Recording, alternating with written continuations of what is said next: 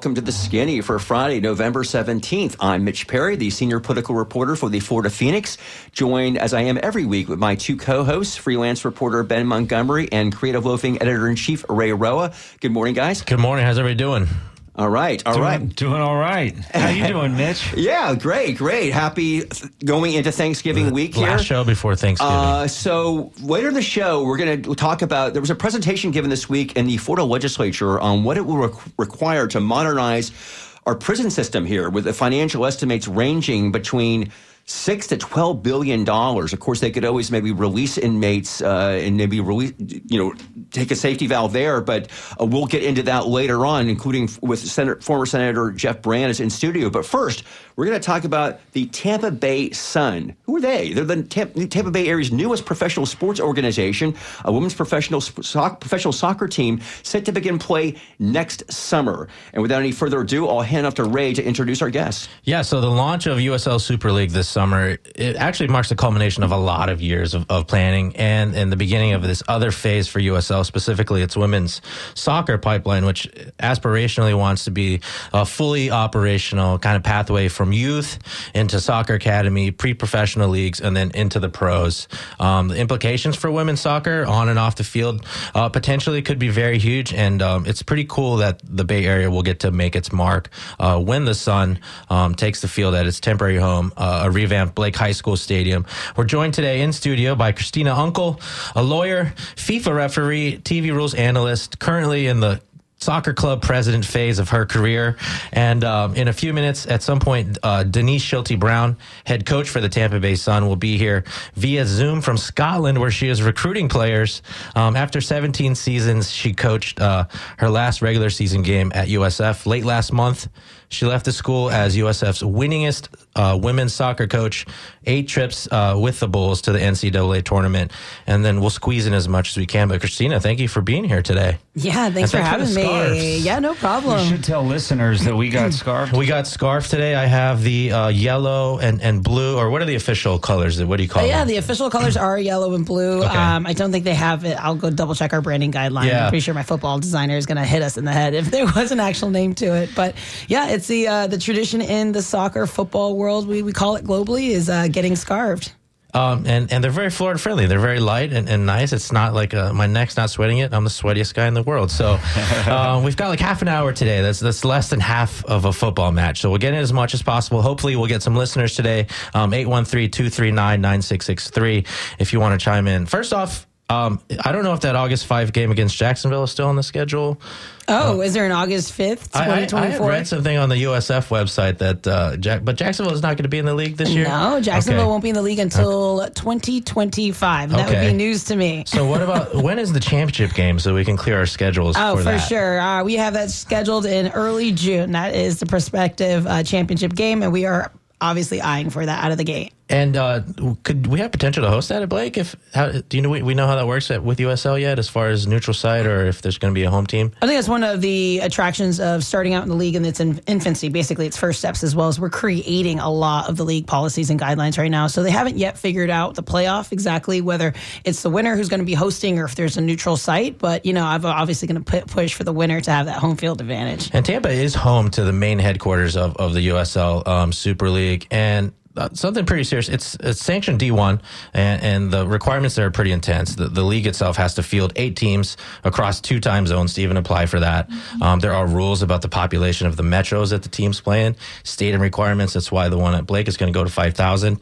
A commitment from the teams to have enough capital to be here for 3 years. So Tampa Bay Sun is a thing that is going to be part of our lives. It's not some other teams, and they have to run a year-round full-time staff, and then also notable, ownership must have a combined net worth of $25 million, with one owner worth at least $15 million. So, Christina, can you talk about how serious this ownership group is? Daryl Shaw, Burns owner David Laxer, former Blue Pearl executive Jeff Fox. How serious are they about making this team work, and how do they convince you to lead this club, considering everything you kind of had going on before that? You were pretty good. You'd be surprised in the sense that when they approached me, I had not yet met any of them, and many of those who are from the Tampa Bay area are very familiar with the name Daryl Shaw, with the development projects he's doing in Ybor City and Gasworks, and really kind of building out that urban core. And then David Laxer, owner of Burns Steakhouse, and the legacy his father built out for them. And then Jeff Foxman, you're going to get to meet and know with the Blue Pearl, as you mentioned. And I know when they asked me to come in and interview to be the president, first it felt really surreal for the fact that when I finished playing college soccer, there was no women's professional soccer team. So like even the concept of playing women's pro soccer domestically wasn't even an option for me back in 2008, 2009. So let alone leading a soccer club on the presidential side and role. But that being said, I did kind of interview them a little bit more than they probably interviewed me, because I have been part of women's professional soccer for over 17, 18 years. That's going to date me a bit. I got in the leagues very early when I was like 19, 20. I got into the women's pro leagues when the first two reiterations, right? With the WUSA, the WPS, and now the NWSL. And, you know, we've seen the good and the bad. We've seen ownerships groups come in as any sporting league that can come and just ruin a league, that can, you know, either throw it off when it comes to salary caps or minimum caps, or understanding what it is we're trying to build, which is a scalable business model and obviously entertainment, and actually truly paying professional athletes as full-time professional athletes, especially on the women's side. I haven't seen, you know, many of these women on the national team included, you know, be called professional athletes, and they have like 2-3 jobs, 5 people to like a housing. And it was for me really ridiculous coming up. But everyone always said, grow with us. And I'm like, okay, after 5 years, what's grow with us? And so this group and this ownership group are incredible individuals as humans in and of themselves. And then their ability to have basically a servant leadership, purpose-driven, is how they essentially drive their life. Their give back to the community of not just the business side, but the philanthropic side. And more importantly, at least on this spectrum, is understanding the barriers and the institutional barriers, whether created before their time, et cetera, for not just women alone, but women athletes specifically, and them having seen either their daughters or loved ones having to go through those types of scenarios. And they're really big believers in equity. And they said, this is something that we can use our platform and not power over someone, but power to do good in this community. So, I call them the Three Amigos. I get to hang out with them quite a bit. The wine is the best wine in the USL Super League. Oh, yeah. David always kind of gets nervous when I keep promising the wine cellar. So you talked about these great women and people in your life. My wife played women's soccer, and I know she really wished she could play for the person who's joining us on Zoom now. Denise Schulte-Brown is here. Coach, you're in Scotland. I know we only have you for a little bit. Have you signed anybody yet? Oh, yes. Everybody wants to leave this tundra and come to the sunny Florida. Right on. And by the way, if you have to go, just tell us. We'll make that happen. I appreciate you squeezing us in here, and we'll just kind of hop right in. And Coach, you obviously know a lot of great people, a lot of great players. Many you've coached directly, some in the pros right now. How many of those folks do you think might join you at the Sun? Do you know yet? So, I don't know yet. We're still in the conversation phases, but one of my most experienced pros just worked out today and wondering kind of about how she can get involved. So even if they aren't involved directly, they want to be involved in some way. I mean, it's been one of the most meaningful and enjoyable parts of being a coach has been those relationships and maintaining them. I think I've said this to Christina before, but one of the best aha moments is when you're done with a player. They've played with you for 4 years in college and they've expended everything that they can do for you. And then you move on with them and they realize that this is a real relationship, one that they're going to have forever. And I've really enjoyed that moment in coaching. And so because of that, I think I've nurtured these relationships. And now, not only do some of them want to come back and play, but the other ones they're excited for me or they want to be a part of it. So it's been really rewarding, and I'm really grateful to be in this position. Right. I'm going to ask you a journey question here, but I want to ask you another kind of gaffer question. Is this the kind of thing where you know what kind of system you want to play in and will you look for players to make that work, or are you going to build based on what you end up with on the roster? Ooh, that's a great question, and I love that you said gaffer. I did too. I appreciated that. Yeah. It's really, really just like used so, liberally here in Scotland. It's funny, but you're the boss. So I think that I've enjoyed my model of play. and it's evolved with me over time.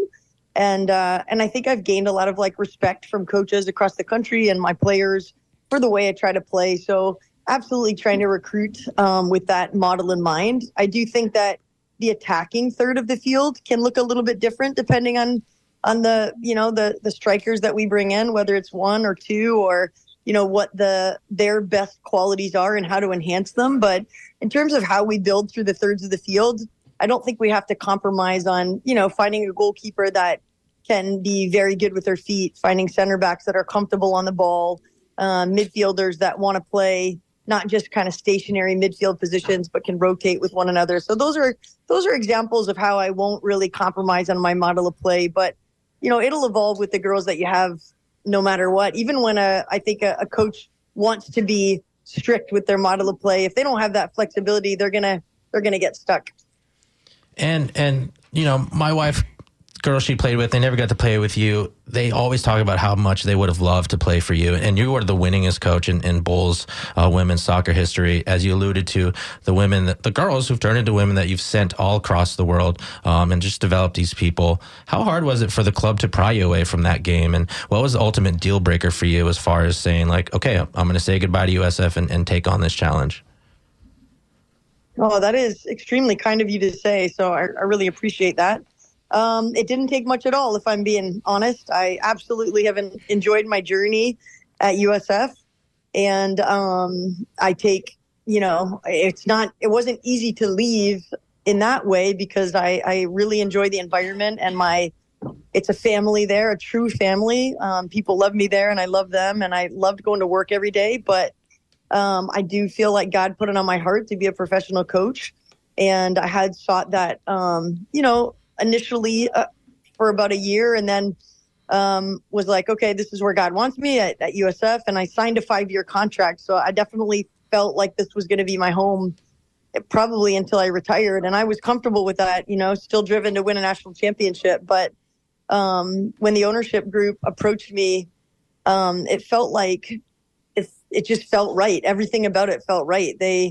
What Christina said about them, just the way they are, their disposition, the reason they got into this, why they wanted me, it felt like a calling, if you will. Mm-hmm. And so there was no hesitation. And then, they brought on Christina and I just have such a great relationship with her and I feel so good about working for her now. And that was an interesting scenario to be hired and not know who was going to be, the person kind of working with me. So, that was like, okay, what's that going to be? And then to find out it was Christina was, really a relief first and then exciting. I don't know if you got time for one more, Coach. Absolutely. Go for it. So playing on the international schedule, as the Sun will do, kind of opens up the imagination to this idea of more international players on the roster. You're obviously in Scotland to work out some folks and see how that goes. But what is that conversation like when you have those conversations with those international players? Is that calendar really appealing? And do you feel like that's going to be a great selling point for you as far as bringing people over here? And I'll ask Christina another question about that later. Absolutely. My imagination gets really vast and wide when you talk about that because, I want to be part of all the international tournaments and I absolutely want to build relationships with clubs across the country, across the world.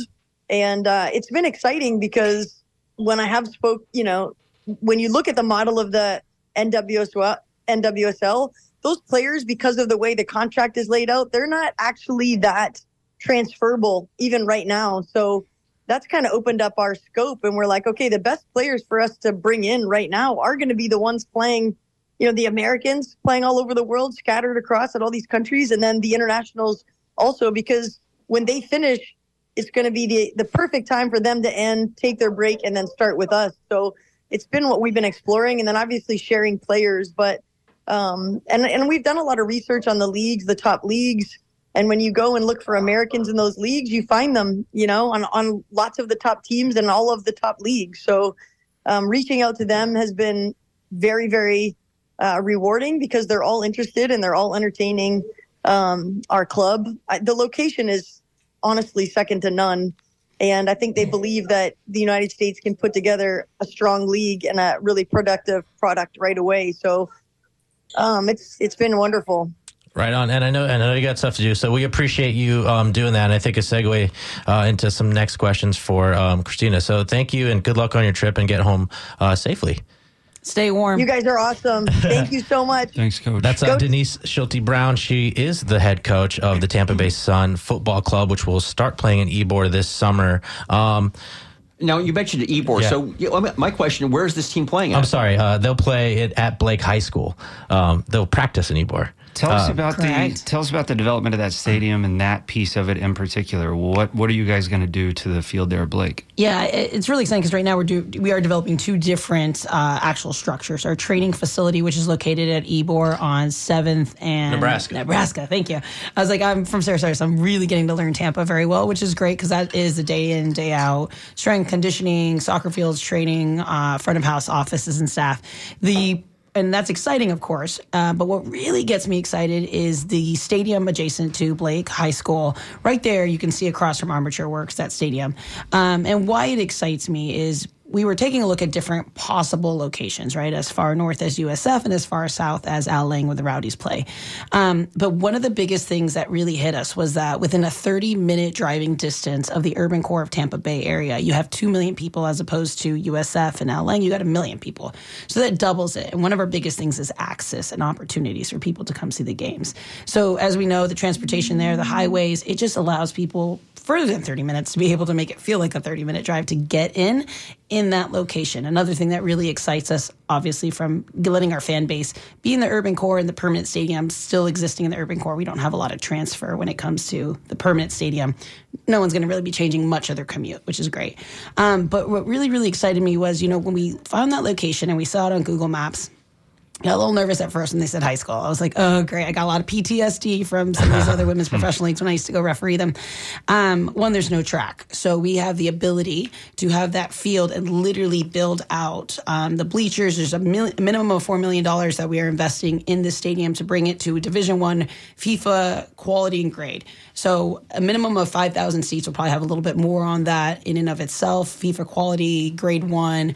Unfortunately, turf at the moment, not grass turf, but like artificial turf, but a high quality, just so that we can work back and forth with Blake High School for their football, et cetera. So it's a bit of more of a maintenance kind of a thing. But meeting Principal Newton prior to us, when we identified it, we met with her, we said, hey, here's an idea we have. Is this something that this school and the programs would want to be part of before we even go to the school district and make a request?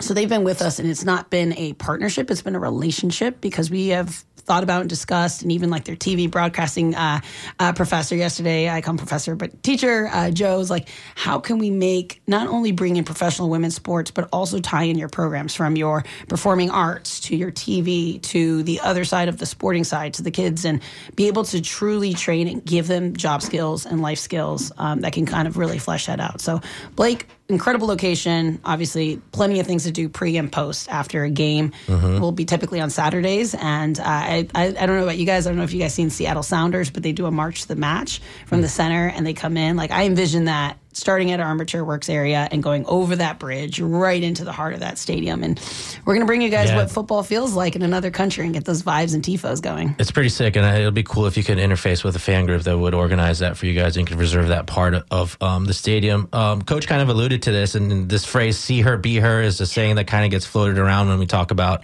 the impact of this league. Kids across the Bay Area get to see, I think the roster would be like 22, 26 women on this roster getting paid to be professional athletes. And obviously, because of the women's national team, there's been some great conversation about and policymaking around pay equity in women's soccer. I know that the Super League president, Amanda Vandervoort, has said that the league wants to be competitive on player salaries. I think the current minimum salary in the NWSL, which is the other D1 league, is just over $36,000 according to The Athletic. What do you expect the player payroll to be for the Tampa Bay Sun, and how will minimum salaries on this club compare to that figure from the NWSL? Yeah, so those discussions are happening right now, again, with the league as they're establishing them between the ownership groups. And the conversations are strong to be comparable, right, to essentially the industry. What can you pay a player versus what you should be playing a full professional athlete is the conversations that are happening, and they're happening in a very healthy relationship, as well as the balance of the other D1 league. NWSL has been around for 10 years, right? And this is our first year. So it's that balance of, yes, paying a player so they can be a true professional athlete at the same time as maintaining a good business and scalability plan as well, right? So the health of the clubs is also dependent upon the health of the league, and that's not something that's being taken out from like a microscopic, like it's being thought about in the bigger fabric of this picture. So we will be comparable in many different ways to the NWSL, including pay, with the realization, and appropriately so, on record. That's probably my legal brain and my equity brain saying is that, in year 2, there'll be a CBA most likely with the player unions, right? Yeah. So it's that conversation of like, we don't have to wait for them to necessarily come in and negotiate those things. What's fair is fair. Yeah. And that's the great part of the ownership group collectively around the league, is having those discussions, establishing what we think should be minimums, what the league can sustain right now, right? As we build up a league and then start getting corporate partnerships, national broadcasting deals, like all of that takes time, which feeds into, right, our ability to kind of scale this business in a healthy way.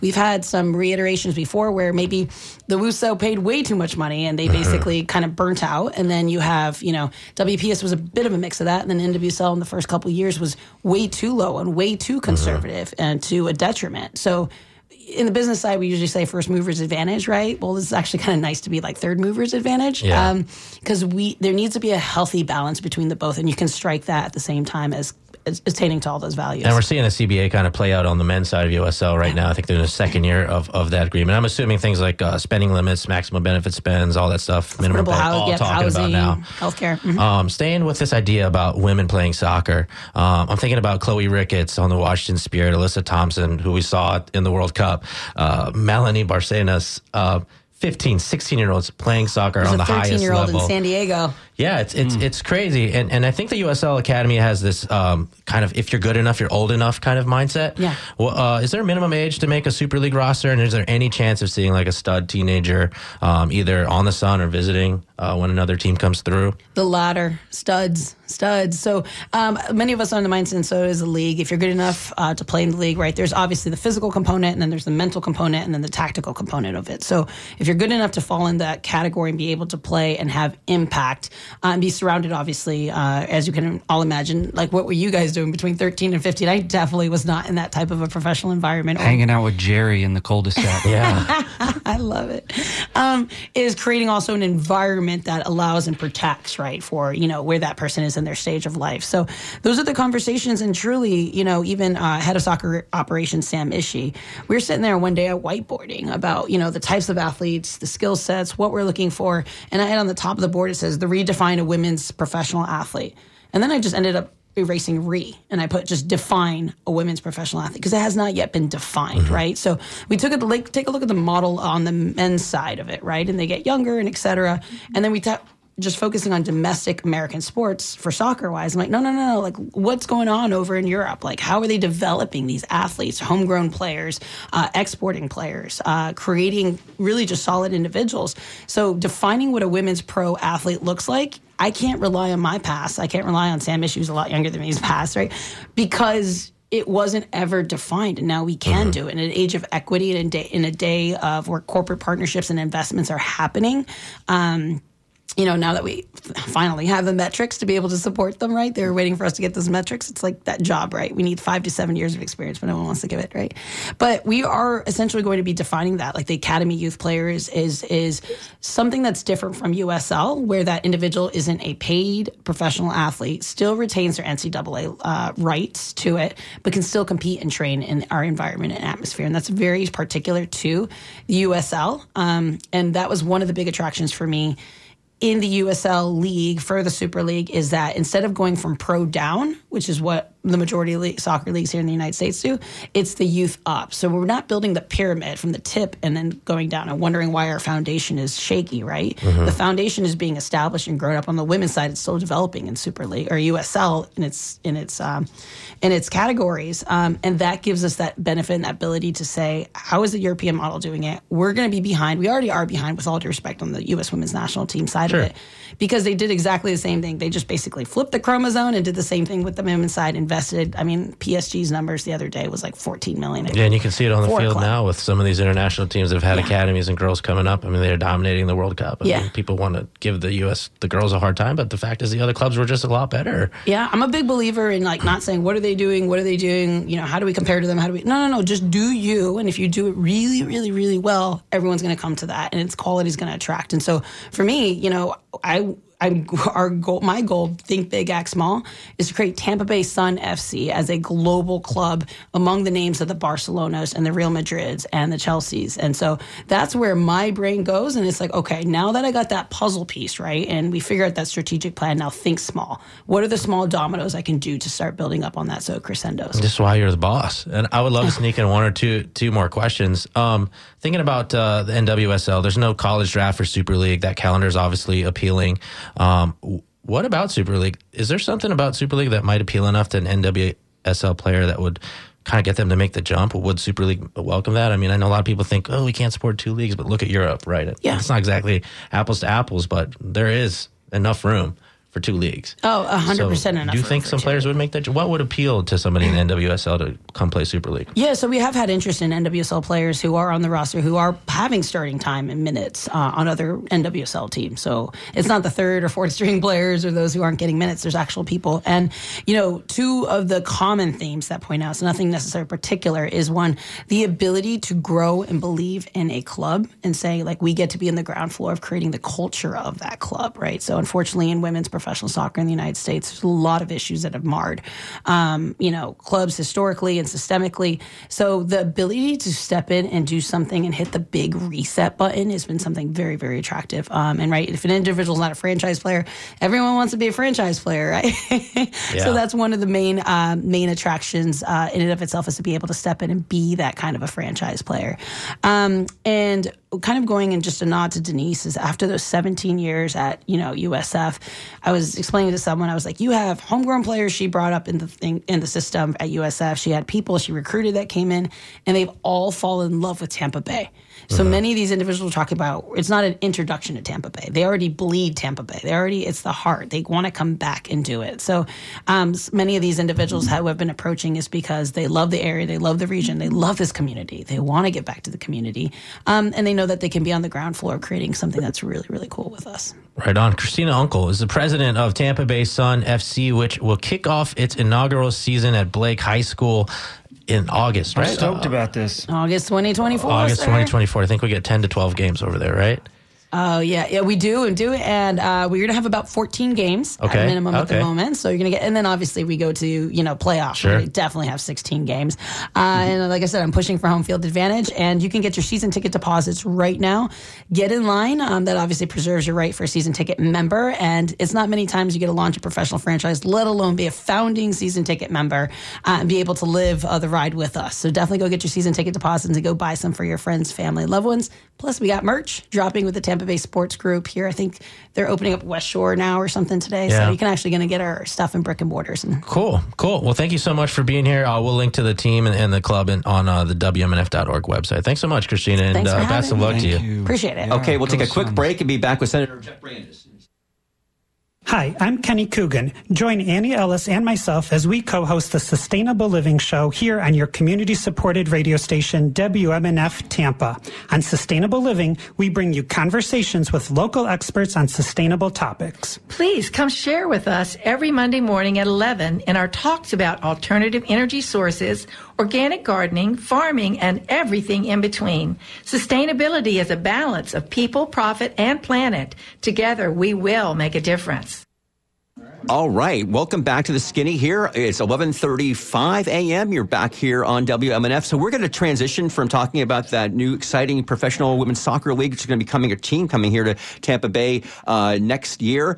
We're going to talk about criminal justice issues here. And actually, there was a very interesting news on that front this week. Florida lawmakers were presented Wednesday with a detailed blueprint of what it would cost to modernize its prison system, with financial estimates ranging anywhere to make major plan changes from $6 billion to spent nearly $12 billion to repair buildings and construct new facilities, with hundreds of millions of dollars more needed to pay for staffing.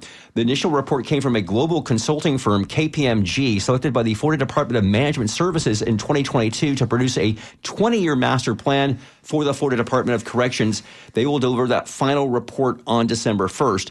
Now, the first slide that was presented to the committee on Wednesday illustrated the seriousness of the problem. It said bluntly, quote, FDC's current path is unsustainable. Joining us to talk about the report and what needs to be done is former Pinellas County Republican State Senator Jeff Brandes, the founder of the Florida Policy Project, a think tank that looks at issues like the state's correction system. And also on the Zoom line with us is a criminal justice advocate, Jackie Dunn, with her group Data for Change. Senator Brandes, thank you for joining us. Yeah, great to be with you. Thanks. All right, Jeff, thank you so much again. On very short notice, we were able to bring you in here, and I really appreciate that because nobody has been more on this issue over the years in the legislature like yourself. And now that you're no longer in the legislature, you're still working on producing reports about this. So Senator Brandes, we'll talk about this. This legislature, of course. Now, were you there when the money was allocated for this report? I was. In fact, if you go back to the pre-COVID budget, it was actually put in that budget, and then it was vetoed as part of the COVID vetoes. And so that was the original kind of version of this. And then 2 years later, they put that money back into budget to do this study. And so it's great to finally see it coming out. We knew it was desperately needed, but nobody had looked at the prison system in almost 2 decades to really evaluate where we were going. The prison system in Florida largely doesn't correct behavior. It largely just warehouses people, and it warehouses people in facilities that are falling apart. And that's essentially what the report says. It says, listen, you can't keep going like this. I remember going on a trip to death row and meeting some death row inmates. And I remember that at this facility, they actually couldn't open the door to death row. So like they had to find the one corrections officer who knew how to work the door in order to get that open. But that facility is 100 years old. So it just tells you kind of how dilapidated these facilities are. Again, the report shows almost 500 of the housing units are operating without air conditioning. And the main point that they made as part of this is, listen, you're never going to be able to attract and retain employees because they're working in a challenging environment already. Don't make it doubly challenging to put them in there in the middle of the summer in sweltering heat. Yeah, so they laid out 3 big options here. They called it modernize, which is the $12 billion package. Number 2 is manage, $9 billion. 3, mitigate, $6 billion. And they also, Senator Brandes, they mentioned, so right now we have roughly 85,500 prisoners in the current system right now. The consultants say with the current staffing, it can really only adequately handle about 87,000 prisoners, which could happen as early as next year. And then they projected that we could have a prison population of up to 123,000 by the year 2042. In terms of the report that came out with these, and it looked like, these, we're talking such huge numbers of, financially here, but also it said in the report, I didn't even put this in my story, I had to put so much other stuff in there, but it also said essentially there is a way of, we don't have to pay this much, and that is you could release prisoners out the facility. That wasn't even discussed at all on Wednesday, but they are really stuck. Your former colleagues, many of them who don't see the way you have, at least yet, in terms of like the seriousness of this issue. What are your thoughts in terms of they're going to have to make some hard decisions here in terms of financing or letting people out? What do you think they're going to do? Look, we have 300 people in the National Guard that are men and women that are service members that are serving in the National Guard that are currently, we're supposedly temporarily housed and working in corrections facilities. That's essentially turned into a permanent duty station for those individuals. And that's obviously not a long-term correct implementation or usage of the National Guard to fill in essentially where we can't hire corrections officers. Because if they didn't have those 300, they would be doing emergency releases today. And that's kind of the dirty little secret out there, is that those people are just there to keep them from having to do these emergency releases.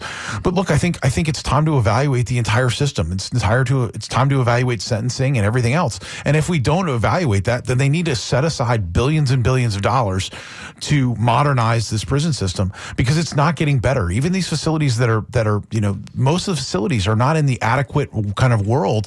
They're either in the poor or critical world. And so I think it just highlights the need for a comprehensive review of the criminal justice system, not only the prison system, but also sentencing laws, how we're dealing with elderly, how we're dealing with these long-term sentences, and kind of come back to a realization that, listen, we're either going to pay to house these people forever, or we're going to have to revise the way that we do sentencing in Florida. Well, bring on. I'm sorry, Ben. Does any of this have to do with the no parole in Florida? Yeah, obviously, a lot of it has to do. I mean, Florida has not had parole since 1983. And so when you hear about people getting out on parole, there's probably 10 or 12 people a year that actually make that. And understand, they've been in prison since the early 80s and sometimes before. Those are the ones that are parole eligible. But I think there's a growing contingent of state attorneys and other individuals who believe that we should look at parole and bringing parole back. It's really important as a transition process. Today, if you want to transition out of prison, you get $50 in a bus pass. And a pat on the back that says, hope they ever don't see you back here again. Yeah. Unfortunately, many people you do see back again because they're transitioning with $50 in a bus pass. Yeah. Wow. I want to bring to the conversation Jackie Dunn. She has been a criminal justice advocate in the last couple of years after her son got incarcerated and is in the system now. Jackie, are you with us? Yeah, I'm here. Can you hear me? Absolutely. Yeah. Thank you for joining us, Jackie. So talk about, if you could, for a couple of minutes here, about your own evolution, if you will, into caring so much about this. And like so many people that I've met covering this story, and I know Senator Brandis has over the years, it's people who have loved ones in the system itself that make them justice warriors, if you will, in terms of trying to reform the system. Talk about your interest in this and how it all came about. Sure. I mean, you gave the precursor. My son was charged with DUI manslaughter at the age of 20 in November of 2020. And prior to that, being a conservative Christian Republican woman, I just, I never had any exposure to the criminal justice system by the grace of God. And just was I call it blissfully ignorant, because you don't hear about it on the news. You don't hear about what the taxpayers are paying. And I've been a data analyst for 25 years. I started to kind of dig into the data once we were faced, once I was feeding from the fire hose, so to speak. And you just can't unknow it. Once you start to peel the onion back and every layer is worse than the layer before, I'm like, oh my gosh, how did we not know this? How did I not know the state of Florida criminal justice and what we pay for and what we get in return? And so I quit my job earlier this year to start Data for Change, which is a data-driven nonprofit. And my goal is to educate people like me on the current state of criminal justice. And then I also meet with legislators and collaborators and other advocates to provide data any way I can, especially that related to what the Department of Corrections is putting out. So so I'm fighting for my son, but I'm fighting for so many others. And it's not that people don't deserve to be punished, but the excessive incarceration that we're facing in Florida and frankly across the United States is just gotten out of control. And nobody's looking at the actual adverse effects to public safety that we're causing. Like Jeff alluded to earlier, my son's got 18.75 years as a first-time offender. Because it was a smaller county and a couple other factors. He would have gotten 8 in Duval, and he would have gotten 8 in a bigger county. So the variations are all over the place, and he doesn't have probation when he gets out. So again, 18.75 years in prison for someone who's never been in trouble his whole life. And then you come out and you don't have any step down and you just expect them to not recidivize. And so I've been studying recidivism at length for different segments of the organization or of the incarcerated population now, to see what is the true risk of these different segments of the group of the elderly and the DUI manslaughters and the youthful offenders that have served over 20 years and different scenarios. And we're just completely over incarcerating based on fear instead of facts. And so that's where I'm just trying to play my part. I mean, I applaud Jeff Brandis. He's definitely been a spearhead on this. This KPMG report is a godsend for those of us that are fighting. And like I said at the Criminal Justice Committee meeting, they're missing the fourth option. The fourth option is let some people out or switch to less expensive non-traditional incarceration. So it's forcing a hand that needs to be forced. And we've got to do something proactive or it's going to become reactive. And no one wants that. So that's how I got into it. Right. Now, so part of the KPMG plan talked about air conditioning. Senator Brand, as you mentioned this a moment ago, and certainly this is something that has become, well, advocates have been calling for this for years, as some are stunned and shocked to know that that's not, that 75% of the facilities in Florida do not have that right now in this incredible hot heat and humidity that we live in the state. And by the way, that's somewhat of a national issue as well. In this plan, $582 million is listed as what it would cost to provide air conditioning for all the state facilities. And we've got some sound here. So at the committee meeting on Wednesday, the presenters from KPMG were laying it all out. They weren't really getting any much pushback from the lawmakers until we heard from in the Senate Criminal and Civil Justice Appropriation Committee from State Senator Jonathan Martin from the Fort Myers area. He asked officials with KPMG why they even put this money into the plan here. Let's listen to that. That's probably what I'm trying to get at. Is like, what's the impetus for? You've done a very, very in-depth study. What was the impetus for the air conditioning at a very, very expensive? I won't say it's expensive or cheap, but it's a lot of money. It's a lot of resources. Mm-hmm. It's changing the way the prisons are built. It's changing the way the corrections officers do business. What was the impetus for that? And if it was litigation, do you have any? Are there cases? Are there settlements? Are there issues that happen in other states that are happening in Florida? I know we had a very hot summer in Florida. I'm unaware of a single injury or death that occurred because of heat in Florida prisons this summer. And I want to make sure that the $582 million plus, I know what my air conditioner costs to maintain every year, it's a sizable chunk, well into 8 figures. Is it worth the investment? If there's literally been 0 injuries, 0 deaths in Florida due to the lack of air conditioning, because we do have air-conditioned beds.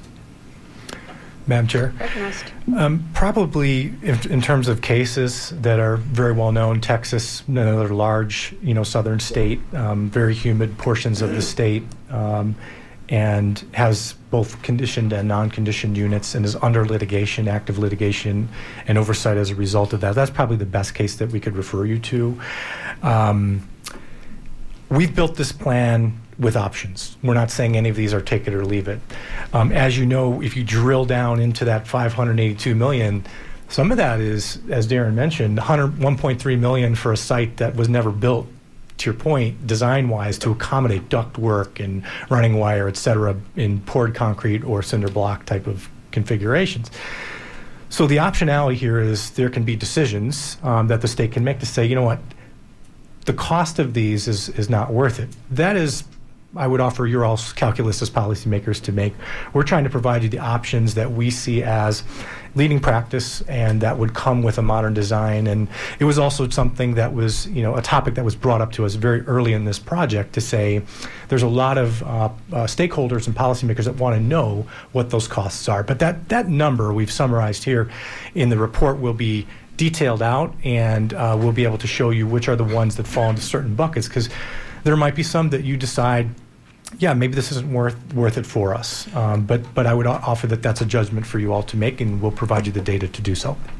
That was the voice of a KPMG member. That's the consulting group that is looking at reforming, or in terms of what the prison system here in Florida needs. And the other voice was that of Jonathan Martin, who's not just any state senator. He's the chairman of the Criminal Justice Committee, which means he's got significant influence.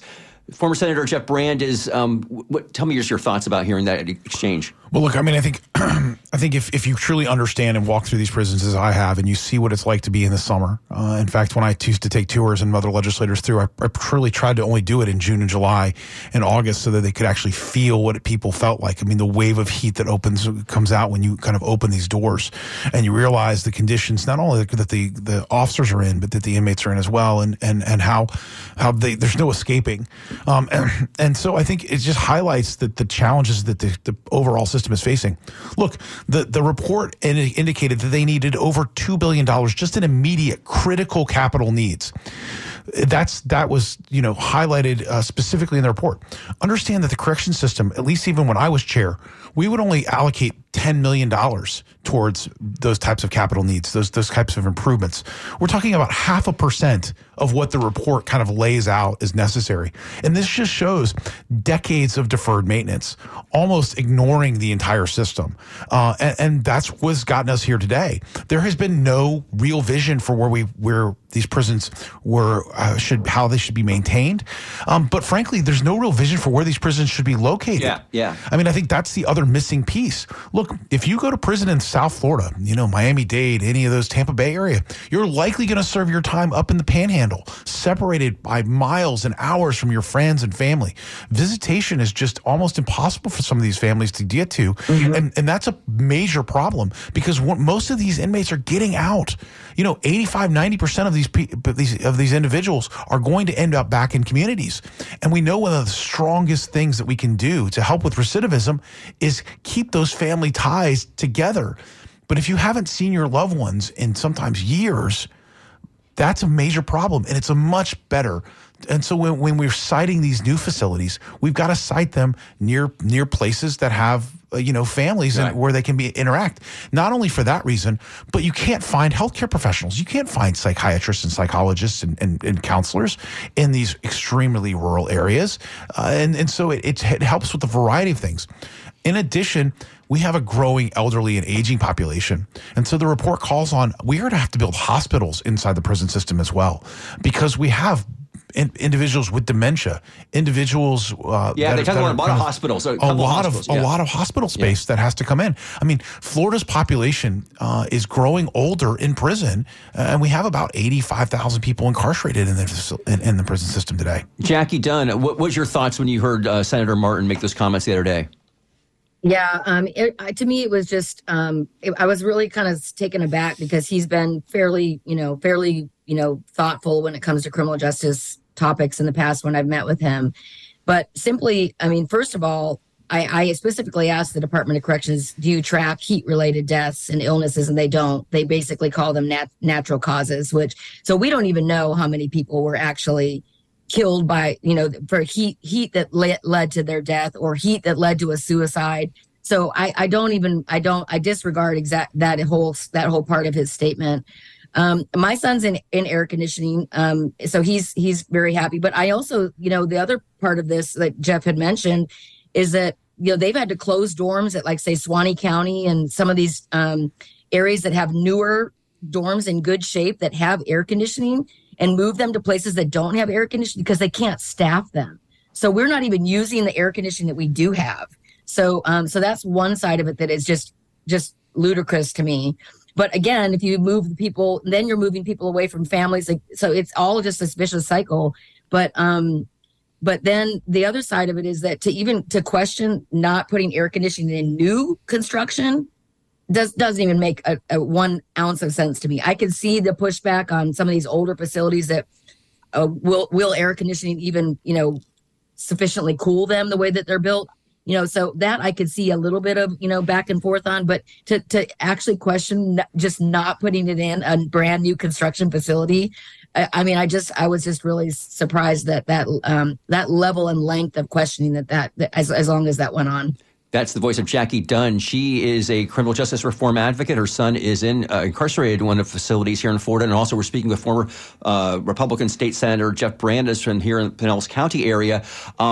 Senator Brandes, now, and you were part of this. You heard this over the years about how correction officers were not getting paid anything really significantly. And that has gone up in the last few years. I think it was only $33,000 for a starting correction officer base salary back in 2020. It's now up to $45,000 now. So that's significant. It probably possibly go up more, but that is part and parcel, and which you've always talked about. It relates to air conditioning. It's part of all of this KPMG report, which is the safety and security. It's not just about the inmates; it's about the officers as well. And again, they need to think about that. Senator Ed Hooper talked about the other day, like, if we don't do anything, are the Fed's going to come in? It seems like these guys, and most of them are went up there in these committees, I don't know. Do you think this jarred them to like realize they've got to do something? But, look, those that have been around for a while have heard long enough about how challenging the situation is, and many of them have toured facilities and seen how challenging it is. I've toured facilities and I've seen roach-infested kitchens. I've toured facilities and I've talked to their wardens, and they'll tell you that they have, and if they have dorms, their air-conditioned dorms have less violence than their non-air-conditioned dorms because people are just irritable and angry and everything else that goes on when you're hot and sweaty all day long. And so this all plays out. And good luck, again, hiring corrections officers, even at $45,000 a year in a dangerous environment in a situation where you're physically miserable all day long.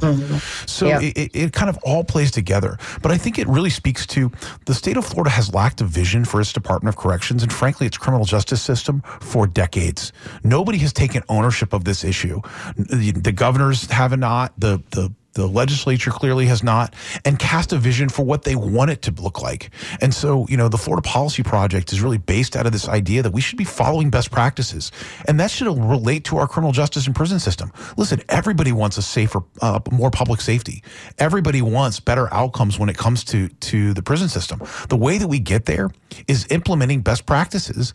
Nobody will tell you $50 on a bus pass going home is a best practice. Nobody will tell you housing people in unair-conditioned facilities with nothing to do all day long and no education opportunities is a best practice. The state of Florida should embrace best practices. And when we're doing this major transition, which frankly has to be done, they should implement best practices along the way. I think we actually have a caller here who's been waiting patiently. Excuse me here, Jackie. I'm going to go to our caller right now. I don't have this person's name, but hi, you're on WMNF right now. Hi, my name is Nicole. Hi. Hi, how's it going? I would just like to contribute to the conversation a little bit, mostly related to the local jails. It's the same thing there. I was recently incarcerated, unfortunately, and as a result of the staffing issue, we were only allowed out of our cells 8.2% of the time. Furthermore, I don't know if the report addresses the changing population in terms of, lesbians, transgender folks. I was housed with somebody who, identified as a woman, but, physically I was a man. They didn't know, they had nowhere to put this person. So he was on lockdown. She was on lockdown the entire time. It's not a correction system. It's a punitive system. Yeah, there are people who are sitting in these jails waiting for, begging to go to prison, first of all, or waiting for a trial. Right. Not even offered NA. I was in a female pod. They didn't even offer a Narcotics Anonymous class for women. I mean, it was a horrible experience, but I 100% want to get involved with in any way for reform. It's embarrassing. And furthermore, people need to get involved at the local level.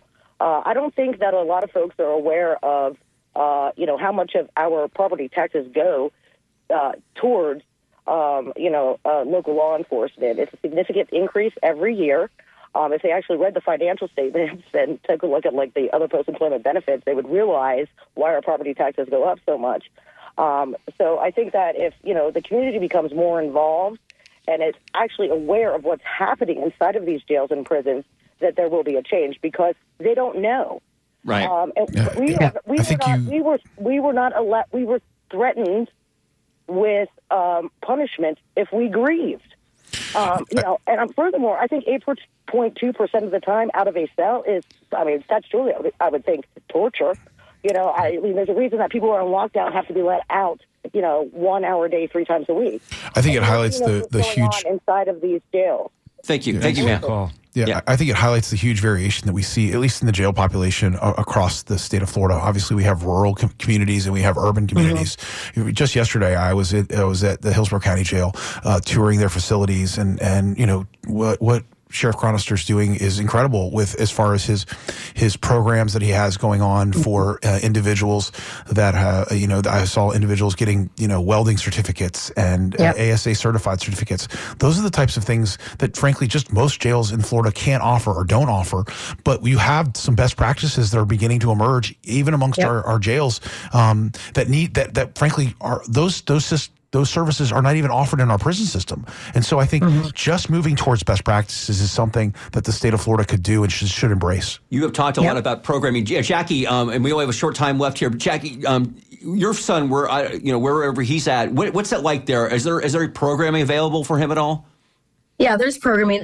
He's in the faith-based program, so we're happy with that. He's fairly new into the system, so he's in a good place.